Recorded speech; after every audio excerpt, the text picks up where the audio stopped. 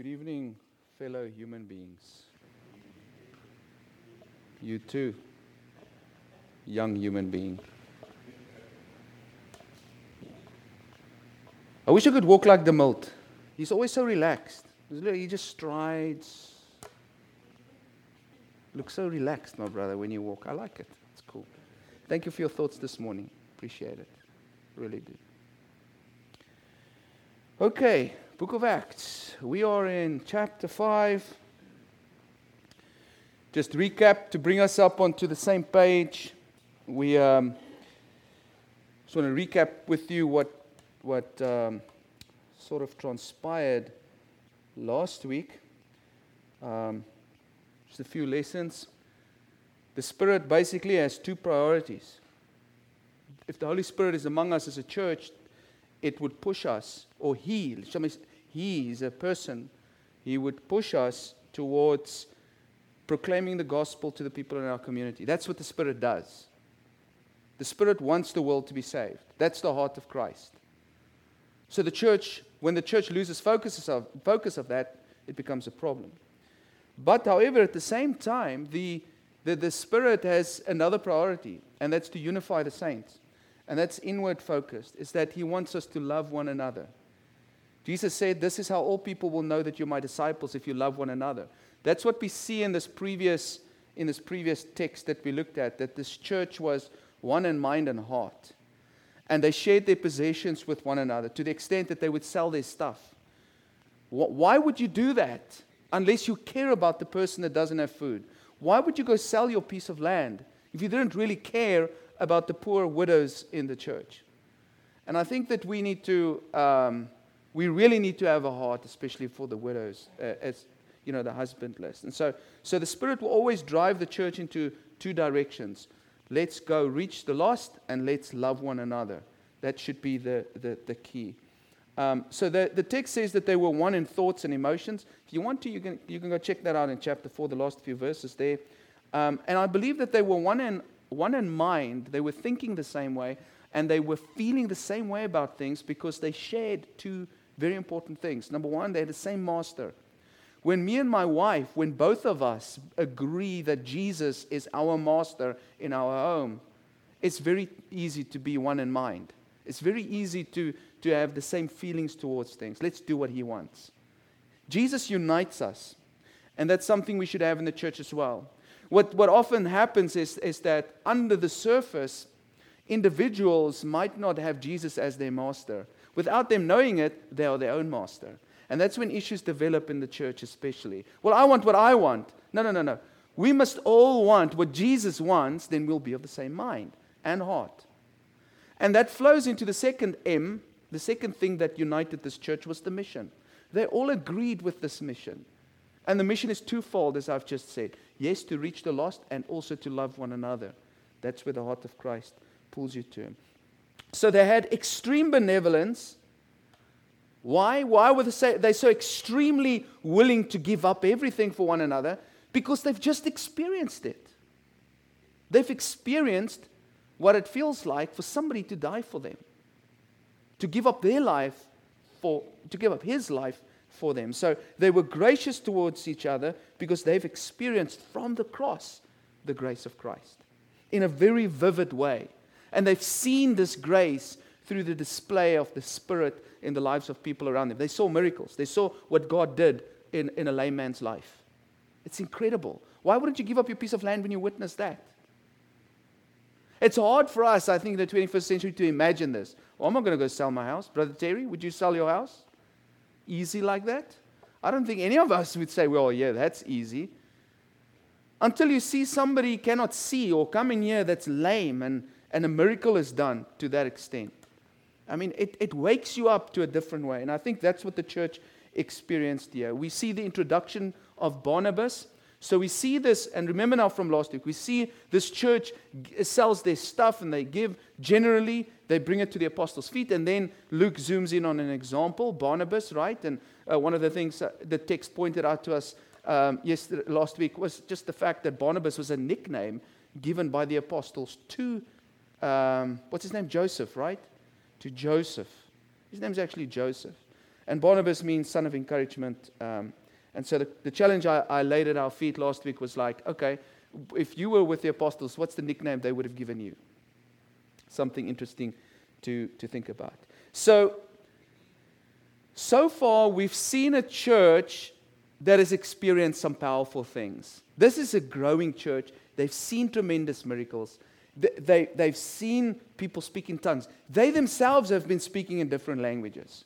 Okay, so they've experienced the power of the Spirit in incredible ways. We see a church that's now multiplied to thousands of people. Okay, and we've seen them go through persecution with Peter and John, right? That go before the Sanhedrin. Okay, so they've experienced persecution from without. And what did it do? It just emboldened them. Because when Peter and John came back, what did they do? They prayed.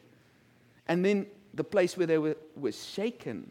And so every time the church is persecuted from without, it bounces back even more aggressively, stronger, more powerful. What we see in chapter 5 tonight is Satan tries something else now. Hey, I've attacked the church from without. I've used the Sanhedrin. I've used the Jews.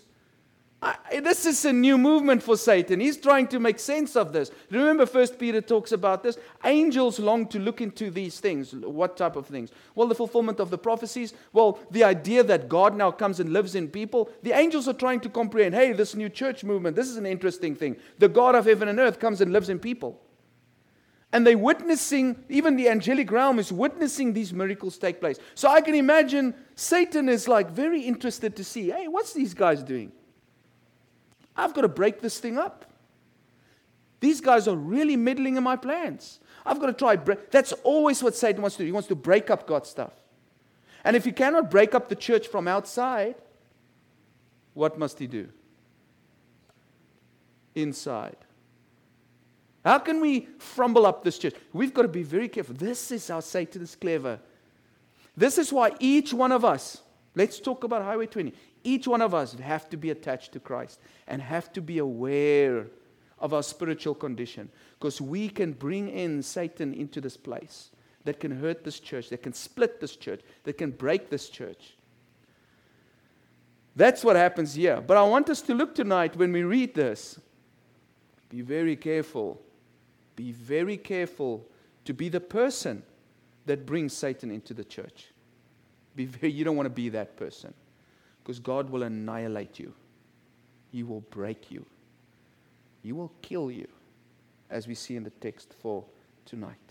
So tonight we see for the first time a crack in this first century church. For the first time we see actual weakness in it. And let's look at what the Spirit does. You know the story, hopefully. If you don't know it, you'll know it by the end of tonight. Let's read. We'll go as every Sunday night, verse by verse. Now a man named Ananias. Remember, he had said all of the church had been doing this. Then he zoomed in on Barnabas. And then he moves over to another example now. Now a man named Ananias, together with his wife, Sapphira. How do you say it? Sapphira. Also sold a piece of property. With his wife's full knowledge, he kept back part of the money for himself, but brought the rest and put it at the apostles' feet. What I find interesting here is, obviously, when I look at these texts before I talk to you about it, what I found interesting is that this is a couple. And I asked myself the question, because you can see that together with his wife. So both of them agreed about what they were going to do. And it seems like, as you'll see later on through the text, this was the man's proposal. And the wife just went along with that. And it's sort of, in a way, an interesting resemblance with Adam and Eve. Except in the Garden of Eden, who takes the leadership? Eve, and she deceives her husband. Here in Acts chapter 5, we see what? It's the other way around. The man leads and the wife sort of follows. And I find that interesting. And I'm going to make some comments on that in a moment's time. The question that came to my mind is, why sell your stuff? Because it seems like, if you know this story, and I'm sorry if you don't, but you know what's going to happen here. It seems like they didn't really want to sell it. It seems like they didn't really want to give the money. They want to keep some back for themselves. What was the thinking? Why would you sell something, in this instance, and give it to God and then sort of decide, no, I'm just going to give half or a little bit of it? What is the mentality behind it? And I try to put myself in the situation, in the context. Imagine you are Ananias and Sapphira. And you are in this vibrant Jerusalem church. And you hear, hey, Johnny just sold his whole farm on the hill there. Hey, Judy sold the piece of land she got from her grandparents. Oh, and Jake, I mean, he just sold that piece of property right next to the temple. What do you think's happening? Potentially. Well, it seems like everybody's doing it. This seems to be the appropriate thing to do. It seems there's a little bit of pressure, wouldn't you say? There's a little bit of pressure. You see, Christians either inspire you to be more like Christ and to be benevolent, or they put a bit of pressure on you. And the content of your heart will determine how you will respond towards that pressure. I don't think their hearts were fully in it. That's the problem from the beginning. Now, sometimes that comes across our table as well. 3 weeks ago or 2 weeks ago, I did a lesson and I challenged the church. I had these little buckets or whatever you call it, and I said, hey, why don't you do a Bible study with somebody? And I think that some people were sitting here thinking, I don't want to do this. Oh, but she's doing it and he's doing it. That's a type of social pressure that we experience in the church. Do you think that's a good thing or a bad thing? It can be a good thing, dependent on who? On you. It depends on what you do with it. In this instance, I think it was a bad thing for them. Their hearts weren't right.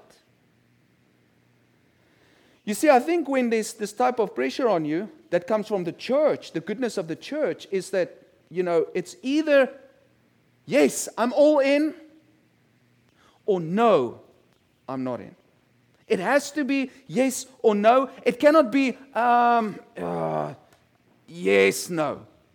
That's what happens here. It's like yes, no. It's either yes or it's no. And you have to make up your mind. Okay? He says, well, he brought the rest, and he put it at the apostles' feet. It seems almost to me like he brought the leftovers. He sold it with the intention of helping the poor. That was sort of the idea. Well, I'm going to sell my piece of land because the poor need it. But in the back of his mind, he's actually thinking, hey, I need a new Toyota, or whatever the case may be. And so he ended up keeping the money for himself. I don't know if that was his intention from the beginning, or when he got the money in his hands, then he was like, hey, I can do something with this that I'd like to do. Either way, what did he do? Did not do. He didn't stick to his commitment. And maybe that's, some of us are asking the question, what's the big deal? I mean, I've read this passage many times and thought to myself, but what's the big deal? I mean, if I go sell my car, and I keep half of it and give the other half to the church, what's wrong with that? Nothing.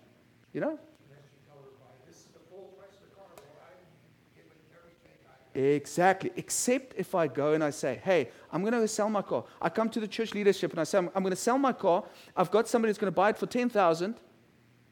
And I sell it for $10,000. I say to him, I only sold it for $5,000. Then I'm lying.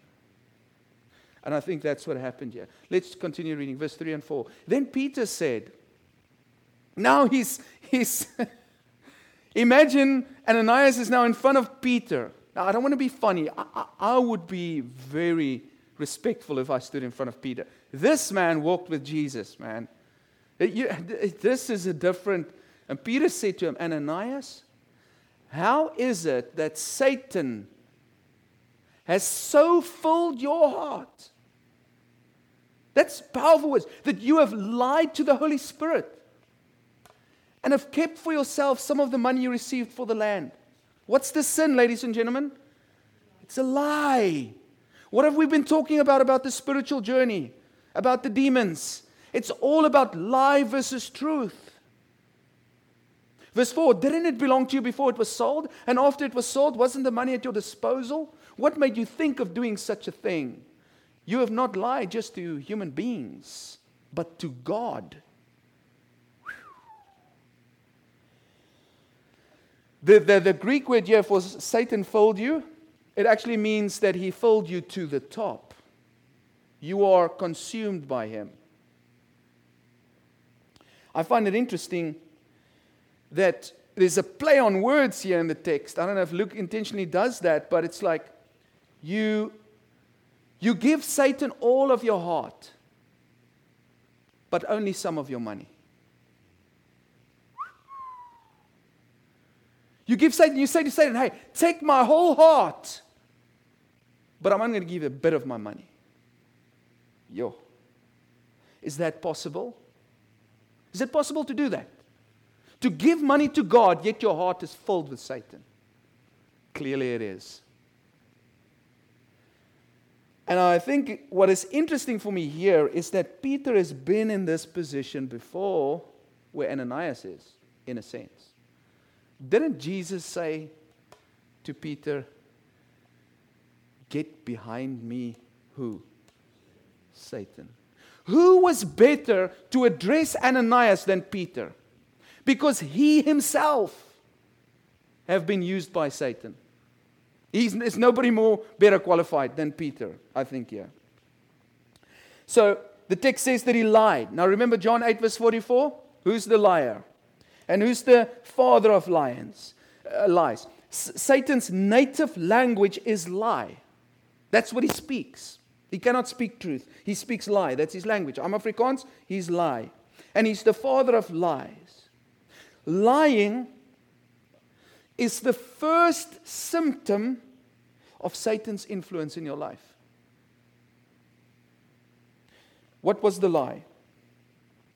As we said, what he said he got for the land was not what he actually got for the land.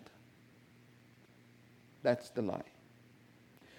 Who did he lie to? The text says he lied to 3 people. He lied to the Holy Spirit. And the last verse there, he lied to human beings and he lied to God. All in one lie. That's what he did. So what's the real issue here? The money. Do you guys think it's the money? Do you think the apostles is like, oh goodness, now we don't have the money? I don't think so. The pledge, you said that you're going to bring us 10,000 and now you just bring us 8,000. You're not a man of your word. Possibly. Or the assumption that you can be deceitful in the church and think you can get away with it. To think that you could be a liar, be totally deceitful, come here in front of me. I walked with Jesus. This is Peter's perspective. In front of me. You think you can come here right in front of me, be deceitful, and think the Spirit's not going to see it, and that's going to be okay. I think that's the problem. You think that you can come into the church and operate like Satan does, and it's just going to be okay. There's going to be no consequences. Doesn't Satan masquerade what? Around as an angel of light? You come into the church here like this. You come, oh, good, you're bringing your stuff. You're such a good person. No, you're not. You're filled with Satan. You're a stage player. You're a hypocrites, a hypocrite. That's what you are. And look what happens. When Ananias heard this, heard what? What Peter just said, right? Satan has filled you. You've lied to God, to the Holy Spirit, and to men. When Ananias heard this, he fell down and died. The Greek seems to indicate that his spirit left him. He's separated. Body from spirit, separated immediately. That's the judgment. It's like a sword. The Spirit cuts you in half. He ends your life right there. He splits your spiritual life from your physical body. And he says, boom, you're done.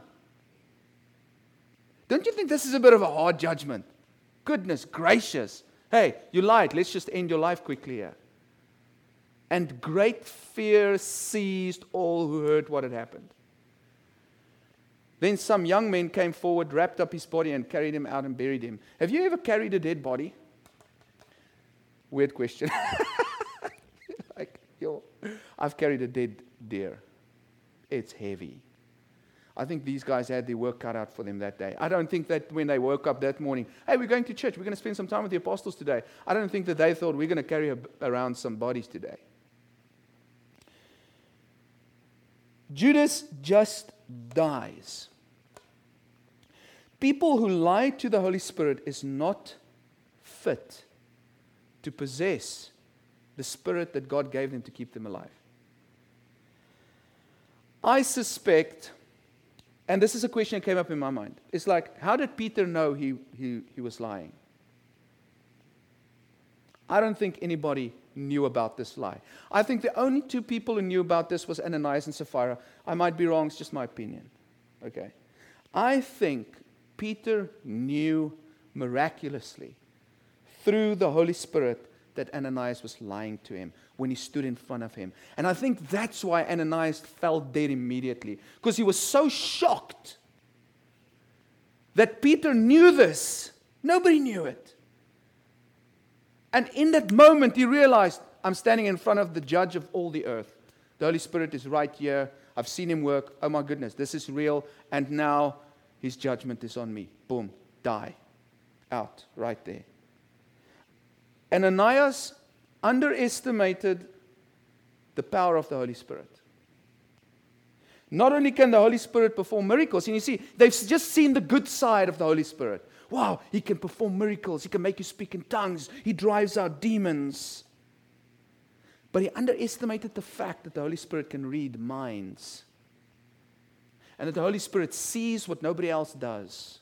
And the Holy Spirit hears conversations behind walls that nobody else does.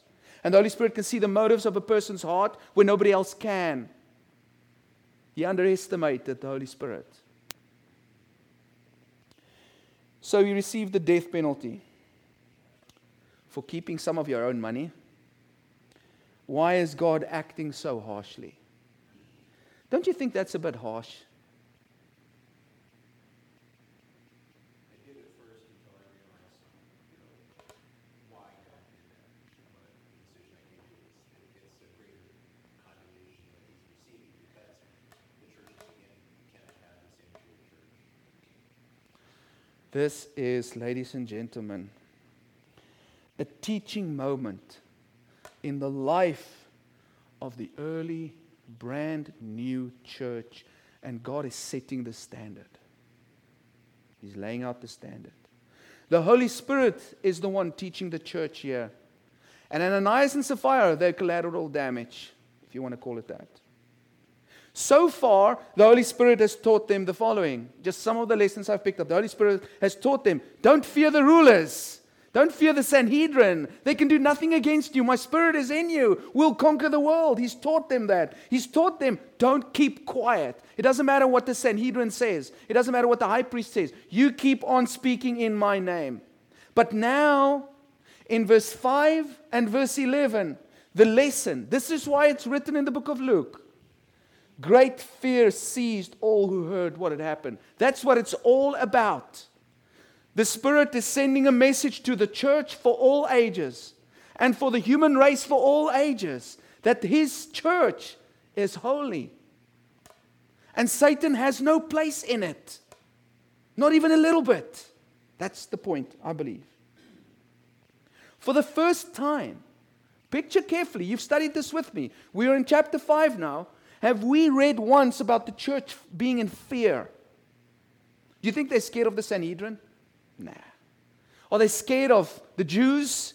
No, they're scared of nobody. They don't fear the king. They don't fear the Sanhedrin. They don't fear the Romans. They don't fear the Sanhedrin. They don't fear the Jews. And God reminds them, hey, there's somebody you have to fear. For the first time, they phobos, which is the Greek word for fear. They don't fear those outside whom they can see. God reminds them, hey, you need to be careful. You need to fear the one inside the church that you cannot see. The Holy Spirit, the dunamis, the one that is powerful in miracles, but also powerful in judgment, in keeping the church pure. The Holy Spirit, I've seen it. We've been in ministry for a number of years. I've seen, and this might be bold to say, but I've seen the Holy Spirit fuel people and launch them and fill them with blessings and use them powerfully in ministry. But I've seen the same thing. I've seen the Holy Spirit finish people. The Holy Spirit will fuel you or He'll finish you. I've seen people's lives fall apart when they deny Him, reject the calling of the Holy Spirit. So we should be very careful of this invisible presence of God in our midst. The penalty is severe as warning and as punishment because God is making an example. We do it in our law system, don't we? We do the same thing. We make examples of people so that others won't do the same. Sorry, Ananias and Sapphira. Oh, you made a bad mistake. Severe penalty because Ananias is the first person. Listen to this carefully. Ananias is the first person to bring Satan into the church.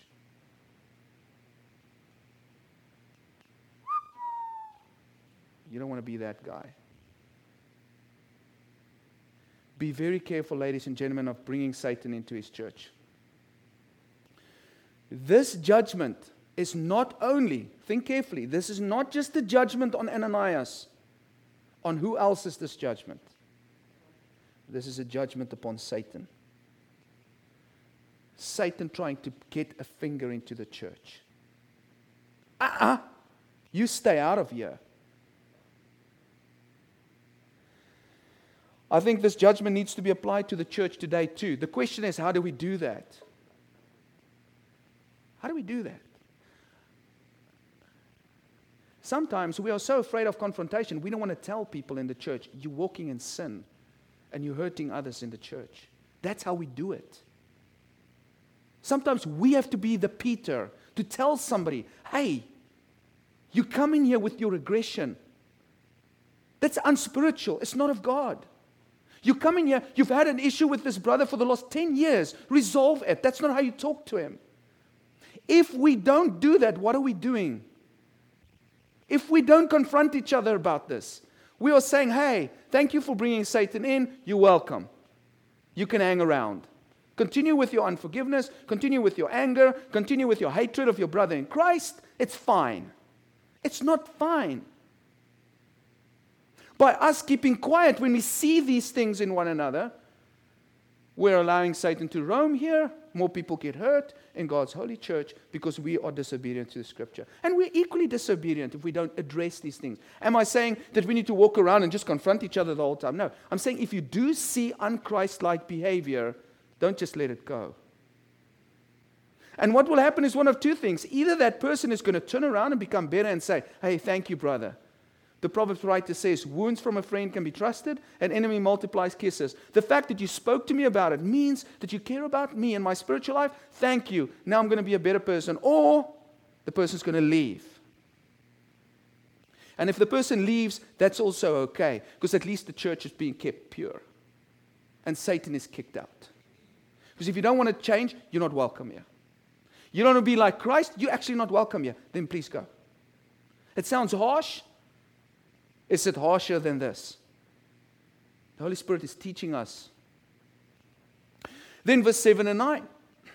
About 3 hours later, his wife came in, not knowing what had happened. Can you imagine? Peter asked her, tell me, is this the price you and Ananias got for the land?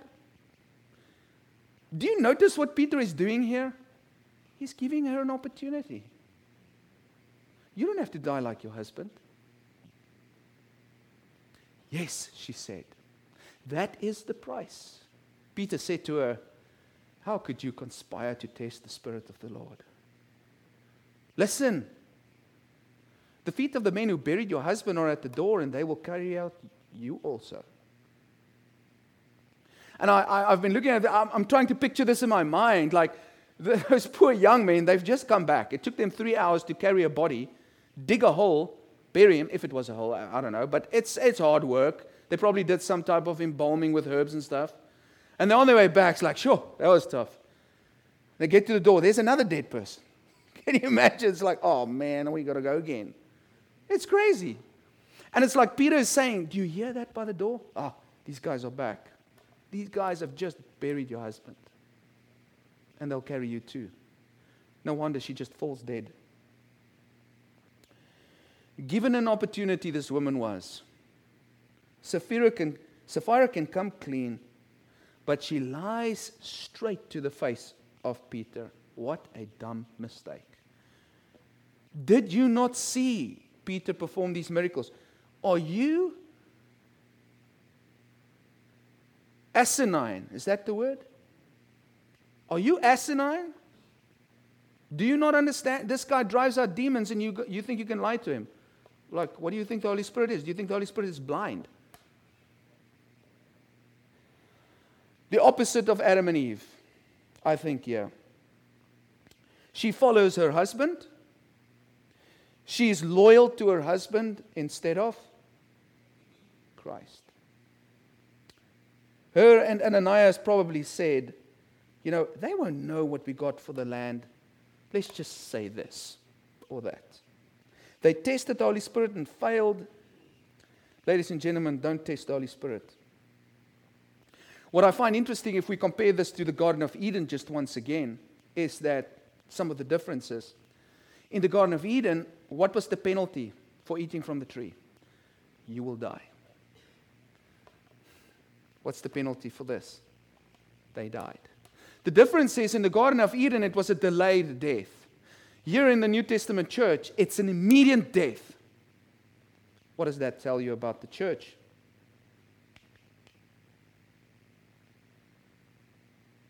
If the church is Eden, how much more serious does God take sin in it?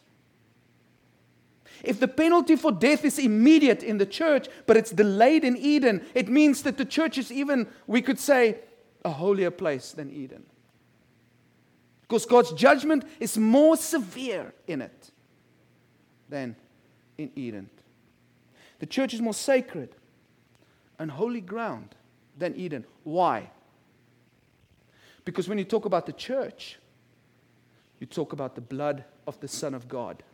And that's something that Eden did not have yet. When we talk about the church, we're talking about God's Son having died on a cross for us. That is holy ground. You don't just do here what you want. You don't just behave, think what you want and think you can lie and be a scoundrel like you want. It's not okay. Verses 10 to 11. At that moment she fell down at his feet and died. Then the young men came in and finding her dead, carried her out and buried her beside her husband. And there's the crux of this whole story. This is why Luke puts it in there.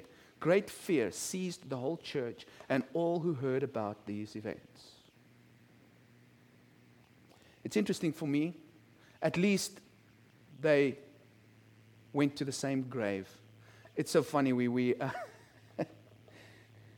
This is horrible. Just a quick snippet to just relieve some of the tension. My boys have never hunted something, so Grace said, hey, why don't you come hunt some chickens with us?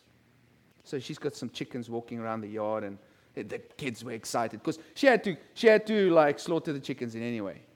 And so we had a few chickens, their spirit was separated from their bodies. Let's say it like that. A few of them have died. And I think that there was one chicken in the chicken coop.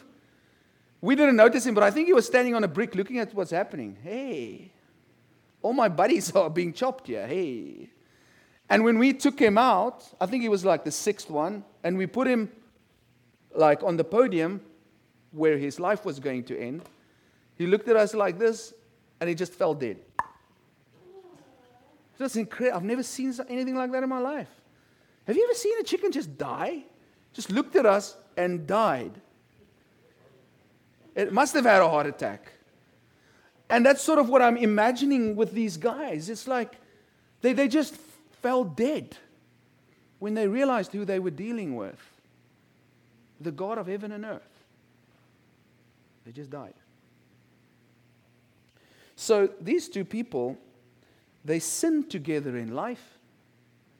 They sleep together in death. They're put in the same grave. Marriage is a great unit if it honors God.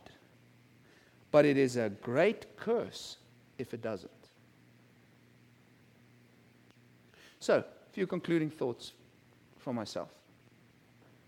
Husbands and wives have the God-ordained duty to hold one another accountable to God. It's very important. It's very important that if I see my wife behave in a female dog-like way towards another person, that I tell her, I don't think that's Christ-like.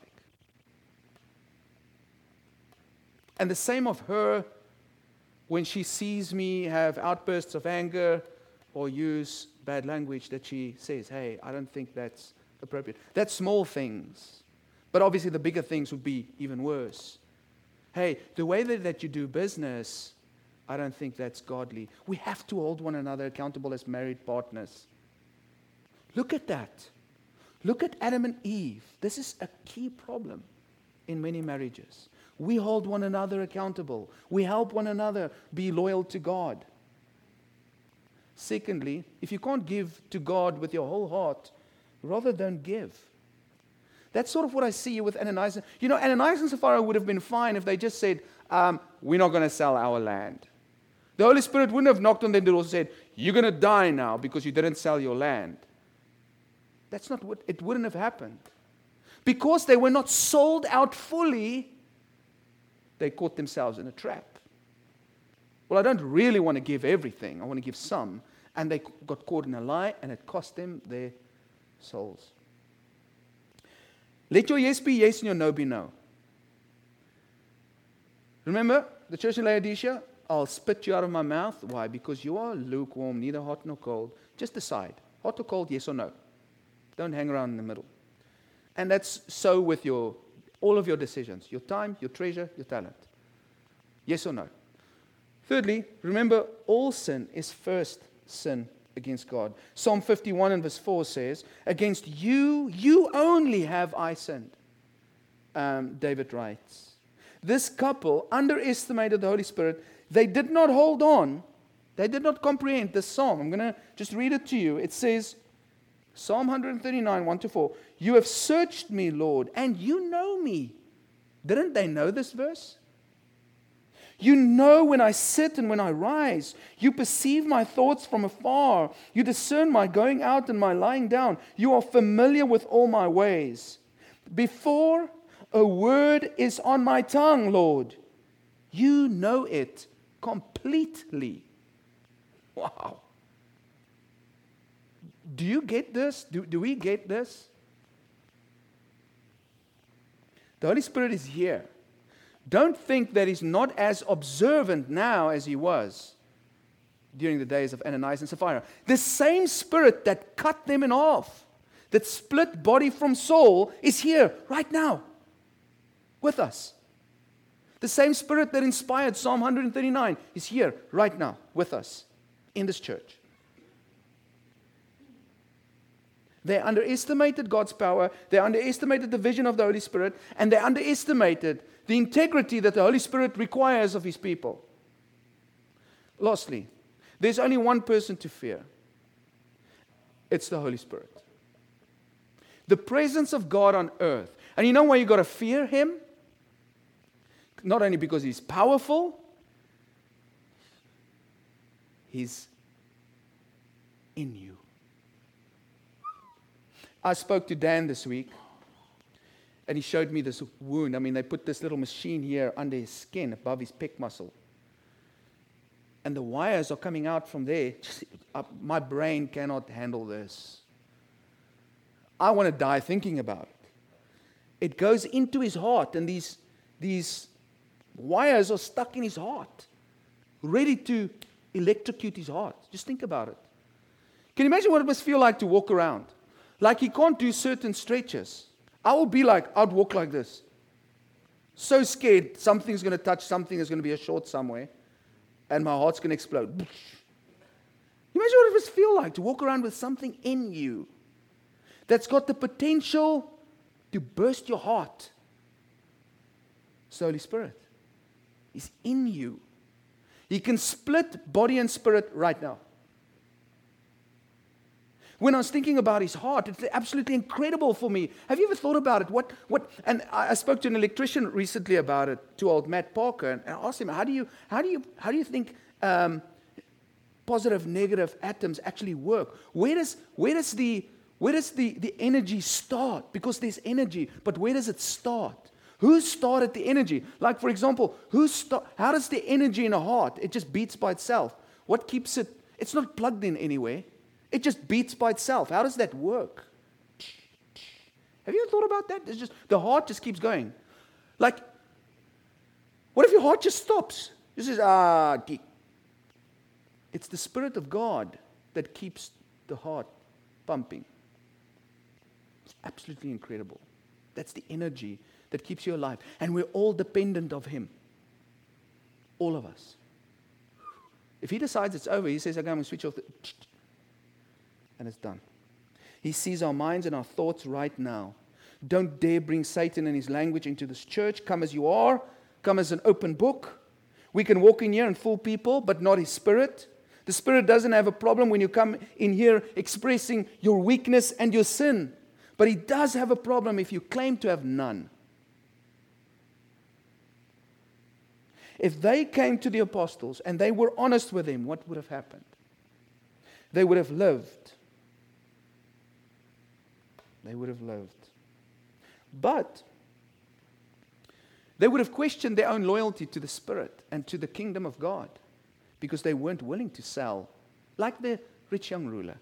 They weren't willing to give up for the poor in the church.